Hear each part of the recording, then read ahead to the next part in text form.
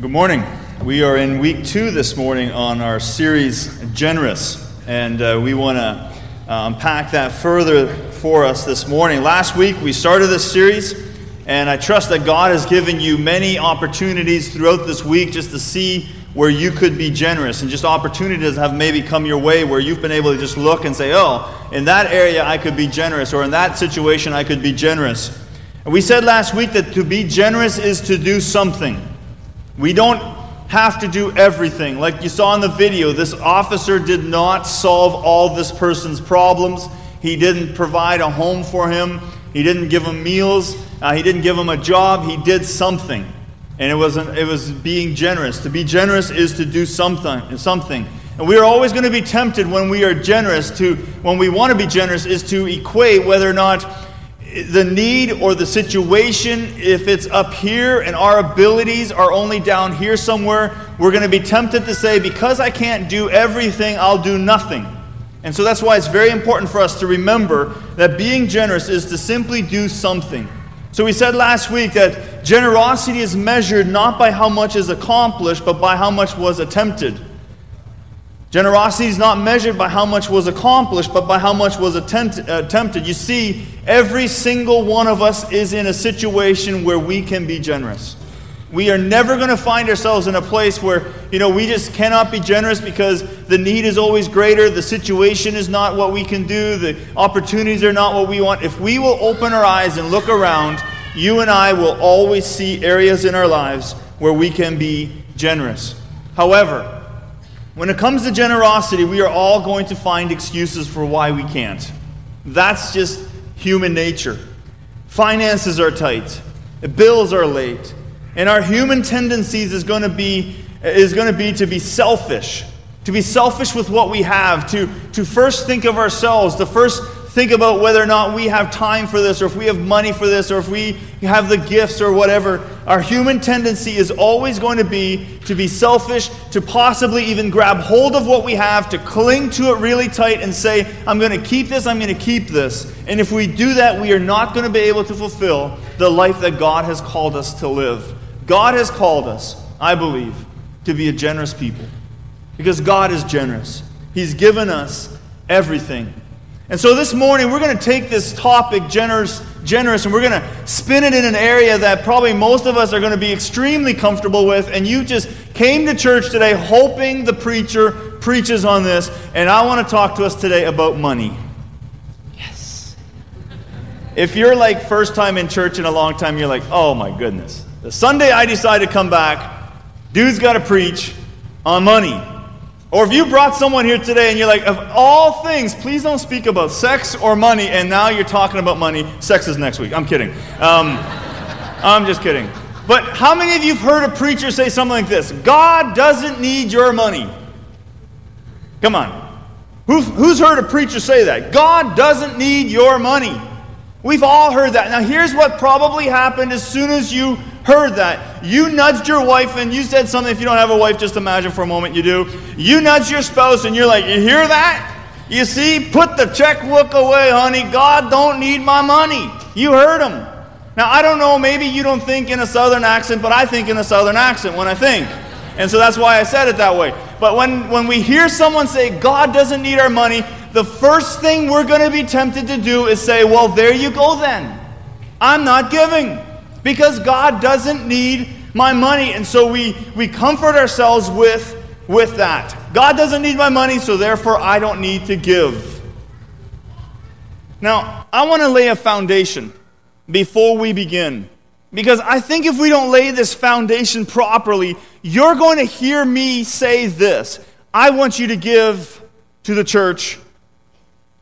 I want you to do this. I want you to do this. You should, give because of this or because of that. You're gonna hear me say, I want your money. And I don't want your money. You're gonna hear me say, God wants my money.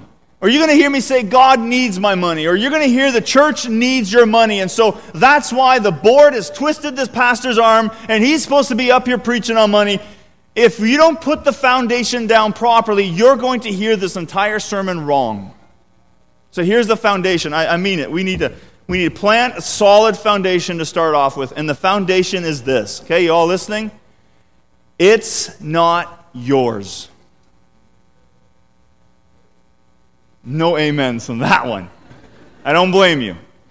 If we start with the foundation, right there, we're going to stand on that. It's not mine. Every dollar I have, every device I have, everything I have, everything, even my children, praise the Lord, are not mine. They are ultimately God's, and they've been given to me to entrust to me so that I can raise them, but ultimately everything is God's.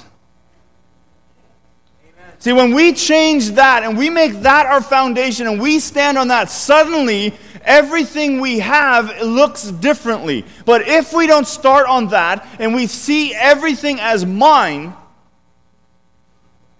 it's going to be hard to give when it's yours. If I told you right now, hey, give me your house, and you see your house as yours, well, you're not going to give it to me. But if I gave you something and it's mine and I go to you and say, can I have it back? You'd be like, well, yeah, it's yours. But you see, if we don't view money in that way, that it's not ours, it's going to be hard to part with it. So that's the foundation we have to start with. So to tithe, you've heard that word. To tithe is to give back, is the practice of giving a tenth of your increase. Okay, giving a tenth of your increase. And so you could look at tithing this way. You could look at it and say, when God gives you $100, you give God back 10. And a lot of people view tithing that way. God has given us $100, so now a tenth of 100 is easy. It's $10. So you give God back a tenth. You give him $10 back. But a different way of looking at it, and I think a way that will make more sense to us, is if we look at it like this. If God gives you $100, he lets you keep 90. Amen. So instead of seeing it as I have to give back 10, we look at it and we build a foundation saying it's all God's to begin with, and he lets me keep $90. He could say, you keep 10, give me 90. It's mine. And so I want to challenge us today as we think about money, because I think money has often become a huge problem in a lot of people's lives. I want to challenge us today. This is your take home. If you don't hear anything else all sermon, just take these words home. It's not yours. You change your life and you adjust your life with that principle. Everything I have is God's. I guarantee you, you're going to view things differently. But since you came here to hear me preach a full 35 minutes, I need to continue. And so I will continue preaching, because I know you would be disappointed if I sent you out of here at 11:21. So, no, you wouldn't, I guess. Okay. Wow, I feel loved. Okay. So tithing. Let's talk a little bit about tithing. The first recorded tithe is in Genesis chapter 14. In Genesis chapter 14, we have King Melchizedek. Don't want to say that too often. We have this king who is a king, but he is also a priest of God. Okay? So he's not just a king, he's also a priest of God. And he is meeting with Abram. Okay? And later on he becomes Abraham, but right now he's still Abram. And this is right after Abram has rescued Lot. And King Melchizedek meets with Abram, and he blesses him. And then in verse 20 we read this. Abram gave him a tenth of everything. So Abram, after the king has blessed him, after the priest of God has blessed him, Abraham takes a tenth of all he has and gives it to this priest of God. In other words, he is giving a tenth of everything he has to God. Now here's an important thing to remember. This is 430 years before the Mosaic Law. See, a lot of people believe that tithing is something that God gave to the people of Israel in the desert. Well, this tells us that tithing was known long before the Mosaic Law. So here's a quick little history of where tithing comes from.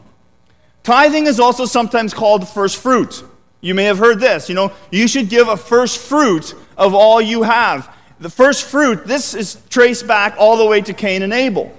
We know that Abel gave God first fruit. He gave God his best, and Cain didn't.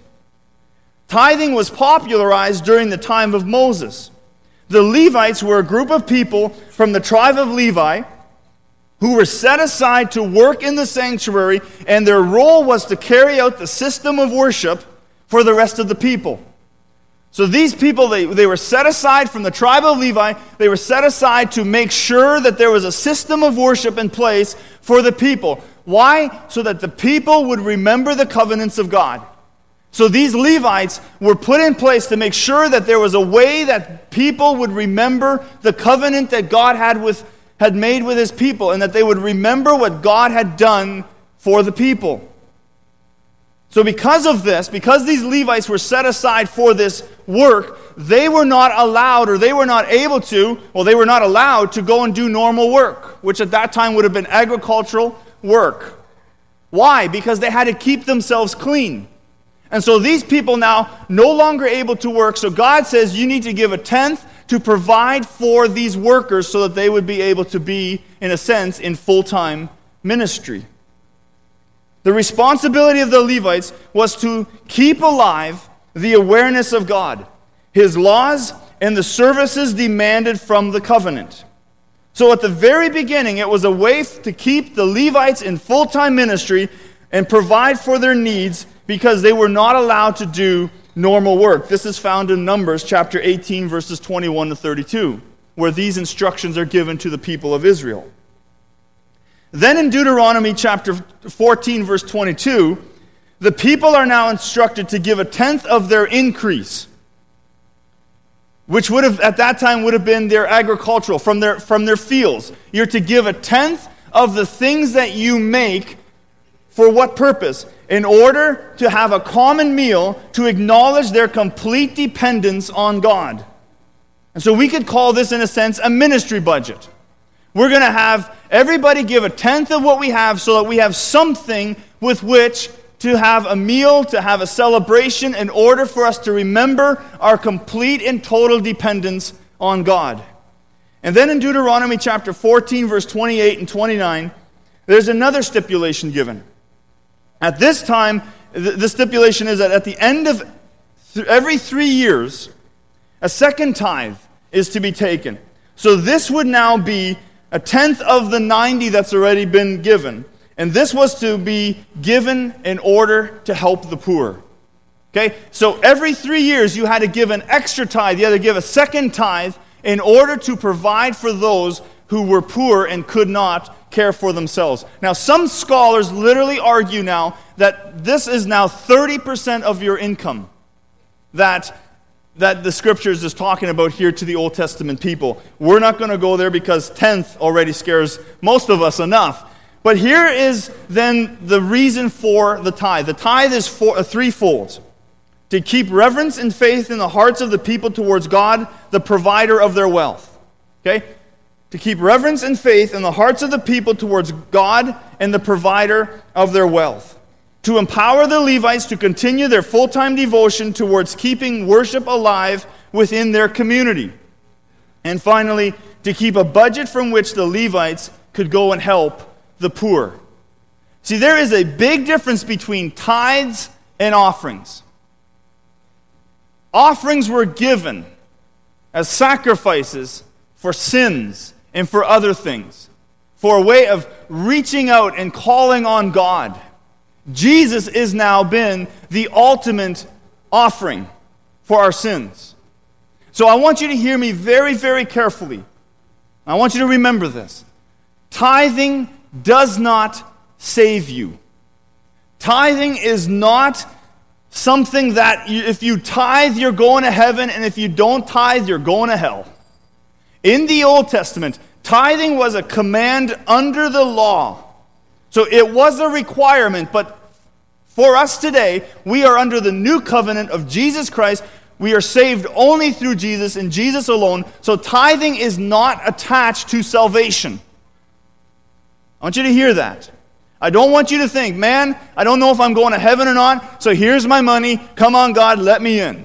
That's not how this works. However, so even though tithing isn't directly related to our salvation, I believe that tithing is a biblical principle that will help us view our money the way God wants us to view it. I believe tithing is a biblical principle that will help us to view our money the way God wants us to view it. You see, if we never give God a tenth of what is His, if we hold on to the money that we receive from Him so tight and we're not willing to part with it, I believe that money will begin to control us. And all of a sudden, what consumes our lives is not recognizing God as our provider. What consumes our lives is wanting to know how we can provide for ourselves. And I believe one of the beautiful things of tithing, one of the beautiful benefits of tithing, is when you do so, you always recognize, God, you're the one who provides. Look at what the warning that Paul gives to Timothy in chapter 1 Timothy chapter 6, verse 10. It says, "For the love of money is the root of all kinds of evil." Money is not evil. It's the love of money that is the root of all kinds of evil. He says, "Some people, eager for money, have wandered from the faith and pierced themselves with many griefs." And so tithing helps us see God as the provider for all we have. When we immediately just say in our hearts, when we receive our money, when we receive our paycheck, when we receive something, if we immediately set in our heart to say, God, I will give this back to you, I believe that you will have a hard time being controlled by money. Why? Because you don't view it as yours, you view it as His, and you are willing to give in return. Now, I want to read to you a passage that is often used to preach on tithing. And so it'd almost be wrong to do this without reading from Malachi. And you've heard this one. So I want to read this to us really quick. Malachi chapter 3, verse 6 to 12. If you can't find it real quick because I got to move, I got lots of material today. So Malachi chapter 3, verse 6 to 12. "I, the Lord, do not change. So you, O descendants of Jacob, are not destroyed. Ever since the time of your forefathers, you have turned away from my decrees and have not kept them." So here, if you read your Old Testament, you know that you see this. The people of Israel would repeatedly turn away from God. So what's God's plea here? He's saying, again, you're wandering away from me. You're leaving me. I want a relationship with you. And so what's God's plea? Return to me, and I will return to you, says the Lord Almighty. But you ask, how are we to return? Okay, so there's the question. Okay, we acknowledge that that we need to return to you, but how do we do it? God answers, will a man rob God? Yet you rob me. If you've ever taken something from somebody that you know was theirs, you will have a hard time having a close relationship with that person. So God's saying, you're taking stuff from me that's not yours. So then the obvious answer is, how do we rob you? And God responds, in tithe and offerings. You are under a curse, the whole nation of you, because you are robbing me. In other words, you are not giving me what is mine. And I believe that North America, and maybe this is other places in the world too, but I see it so much in North America, we are under the curse of materialism. We just want more, we want more, we want more, we want more. If you've been following the news lately, you know the next gadgets are coming out. And people who bought a perfectly good working phone a year ago are going to sell it for less than they paid for it, and they're going to go buy the latest, greatest thing that's not all that much better than the last one. So we are under the curse of materialism. We're under the curse of loving money. Why? Because we view money as ours. Look at what God gives as a remedy for this. Bring the whole tithe into the warehouse. In other words, bring back what is fully mine, that there may be food in my house. And then God says himself, test me in this, says the Lord Almighty, and see if I will not throw open the floodgates of heaven and pour out so much blessing that you will not have room enough for it. So God's invitation to these people is saying, give me what's mine. Stop robbing me of what's mine. So in other words, for you and I today, because that's Old Testament, you and I, we could look at it today. Make sure that your mindset is that everything that I have is God's, and that it is used for the glory of God and not for ourselves. Now, there are going to be at least two ways that all of us here are going to listen to this sermon, and two ways that people often view why they should give when we say something like this. The first view is this. The reason why I think I should give is I've got to give. Okay? So we have this view, I've got to give. And so some of you right now are sitting here going, oh man, yeah. I got to give. And it's just this guilt tripping into doing it. So you have this idea that if you don't give, God's going to somehow smite you dead. That if you don't give, that God is going to run out of money. If you don't give, the church is going to run out of money. Now, I don't want to sound arrogant here, but if this is the church of Jesus Christ, and He is the head of the church, we're not going to run out of money. That the ministries that God leads us to do, we will have enough for. So we are not preaching on tithing because we've got to give, because if we don't give, God's not going to be able to accomplish what He is desired to accomplish. God will always accomplish what He plans on. We will never outgive God. Never.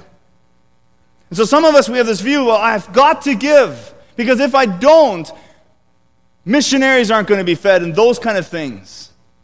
And so we don't give because we believe it's God's money to begin with. We give because, well, it's mine, and okay, fine, I've got to give you some. Kind of like when you ask kids to share.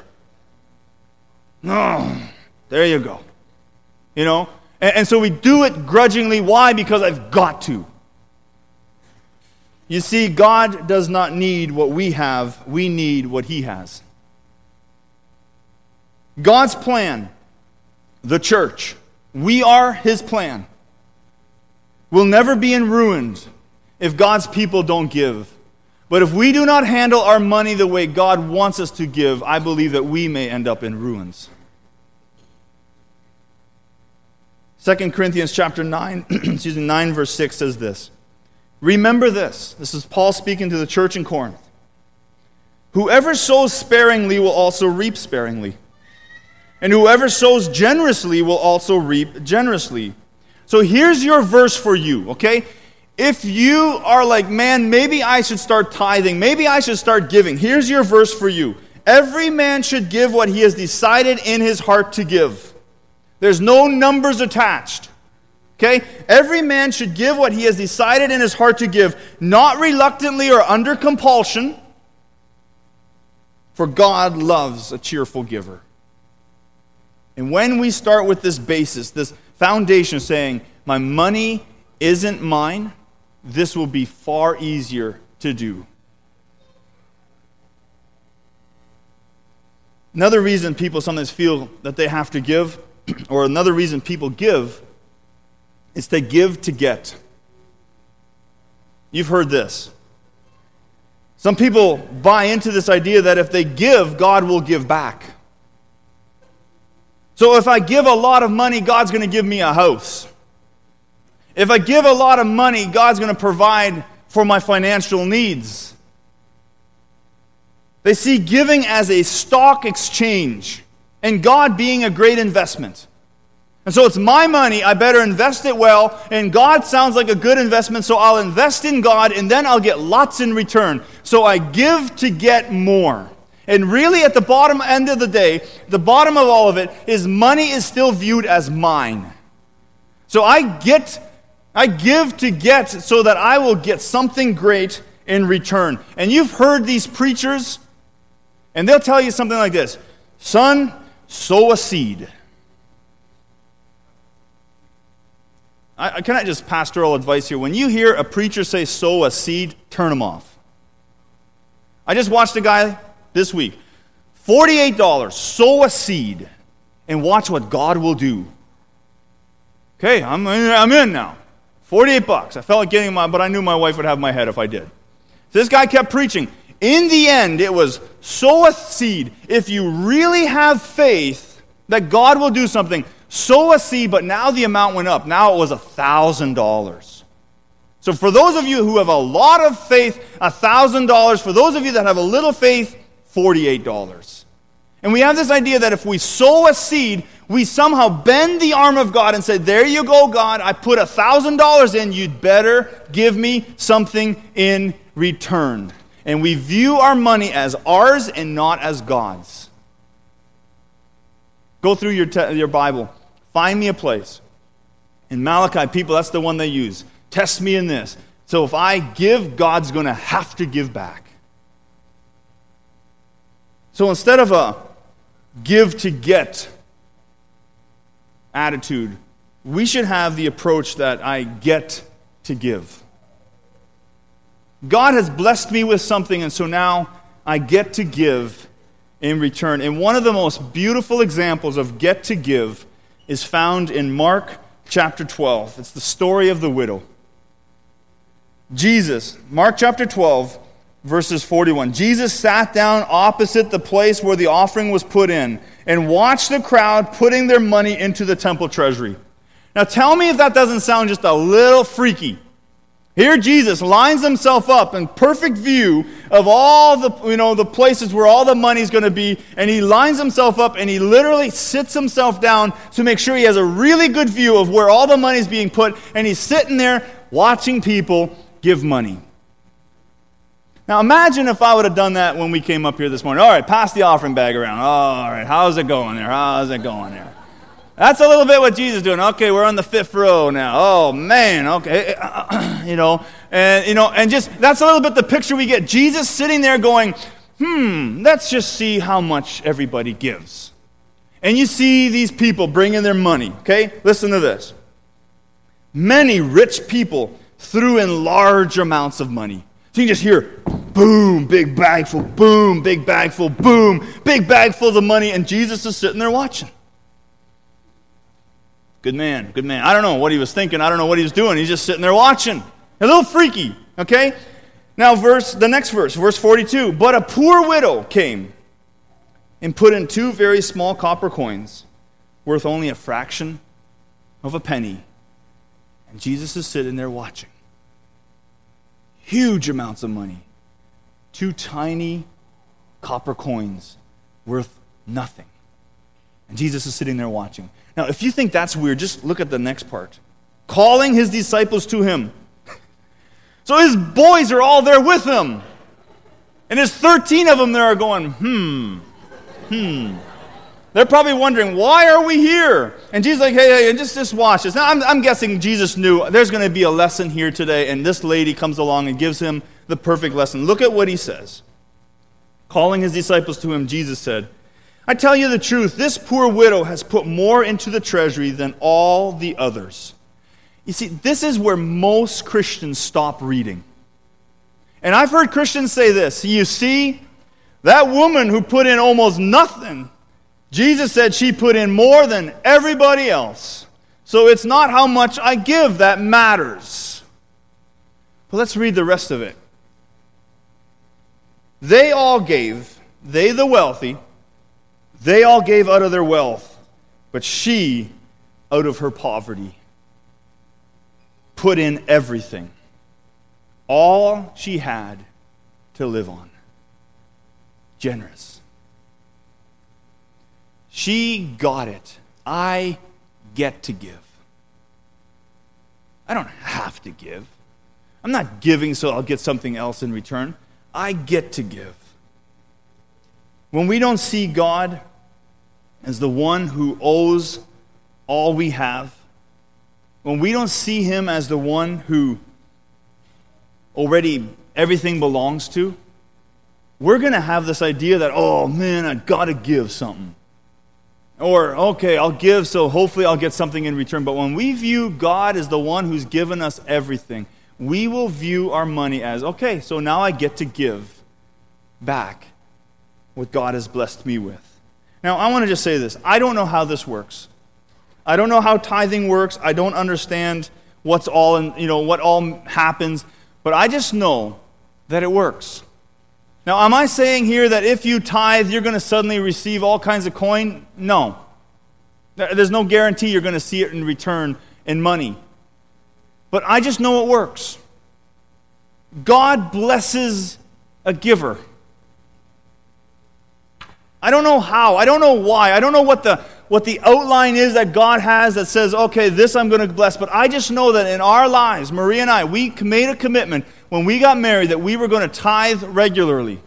And sometimes we had very little to give, and so it was hard to do. But we have tithed regularly, and we could tell you story after story of where God came through. And sometimes it was just simply this piece of knowing that we were doing what He wanted us to do. And then there's been those freaky stories where money showed up that I didn't think it was going to show up, and that we hadn't seen. The key thing is that we view our money as God's. And like I said before, you and I, we will never outgive God.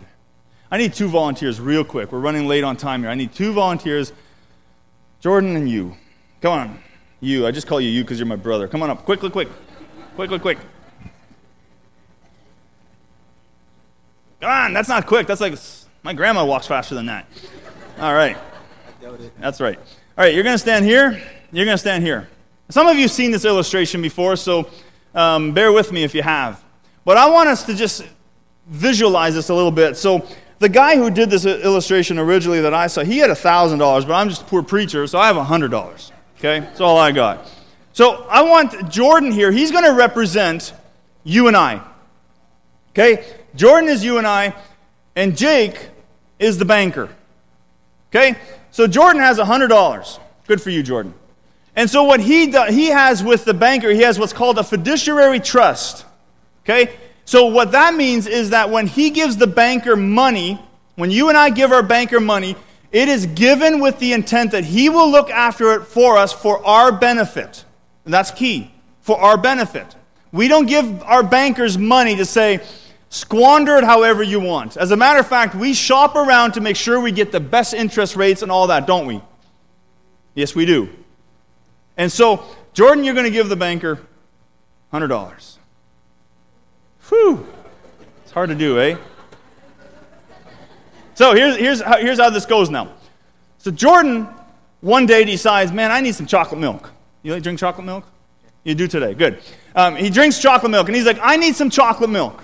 And so he goes back to Jake the banker, and he says, Jake, I need my money. I need to buy some chocolate milk. It's expensive chocolate milk, $100 chocolate milk, all right?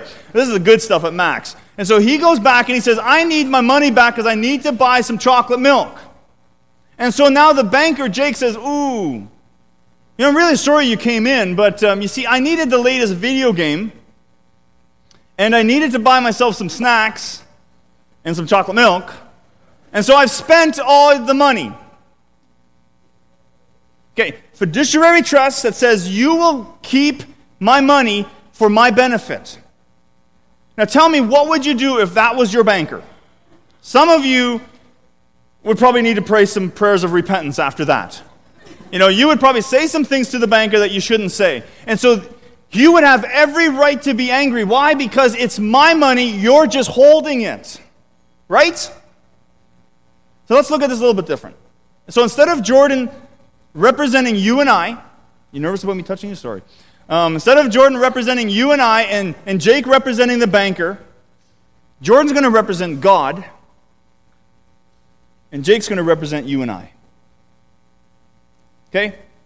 So God, we could say, has a fiduciary trust with you and I. I will give you some money, and you will handle it for my benefit. And then when God comes back and says, hey, I'd like some of that back, would we go to our own banker? How are you handling the money God has given you? I'll take that back. Thank you very much. You guys can have a seat. Okay. Thanks, guys. I want to wrap up this way. I just want to tell you, I had not planned on preaching on tithing. And you can ask the staff. Over a week ago, I sat with them in Willie's office and I said, here's how we're going to unpack next. I'm going to talk about this woman. We're going to have these 2 buckets, and we're going to talk about insecurities. Could you imagine this woman being insecure, all these money, dropping great amount of money, and she walks in with this little bit, and that's what I was going to preach on. We're going to have these 2 pails, and we're going to dump a bunch of change into the one, and the other one we're going to drop a couple of little coins in. It's going to be a great sermon. I'll preach it sometime. But I just felt God saying, I want you to talk about tithing. Because I wonder if for some reason, I have no idea why, and you guys know me well enough. I've been here 15 years. I don't play this God card often. But I felt God saying, I want you to talk about tithing. Because I wonder if there are some of you here today, you're captive to your money. And you do not see your money as God's. So I want to share another little God story that I had. It happened last night, yesterday afternoon. And I'll take note to never do this again. I was washing floors the evening before I'm preaching, okay? So never again will I wash floors because God, in my room, I'm washing the floor. And I just felt God very heavily come on me and say, challenge the people. And so here's the challenge I felt God saying. Test me in this. If you have never tithed, and if you don't regularly tithe, I want to challenge you to say, okay, I'm not doing it because I have to. I'm not doing it because I hope to get something back. I'm going to do it so that I will never forget that all I have is God's. And I wonder if we would release ourselves to say, God, from this day on, I will faithfully give back to you. If all of a sudden you will find God saying, okay, here is something. I don't know how it works. I just know it works. So that's my challenge. That's our challenge. That's the band can come up. But I want to just pray for us. Because this money thing is always a touchy topic. And thank you for not throwing anything. You've been a good audience. You've laughed. And you've been nervous laughter. I've heard that, But I really want us to ask ourselves this question. Whose money is it? Are you a good banker for God? Let's pray.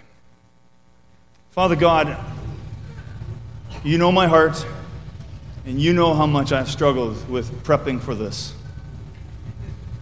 And Father God, you know that right now the last thing that I desire is that someone here would be guilt-tripped. So Father, if somehow I've come across as guilt-tripping people to give, that was not the intention. My prayer, Jesus, is that we would today be a generous people. We would open our hands to you to say, you fill them and we will give. You fill them and we will give. We will not hold tight what is not ours. We will release to you so that you can accomplish more than we could ever imagine. Jesus, this will be hard because if these people are like me, I love my money. And I want to see it as mine. I want to see it as mine. It's so difficult to always see it as yours. Do a work in us, God. Do a work in us. In Jesus' name I pray. Amen.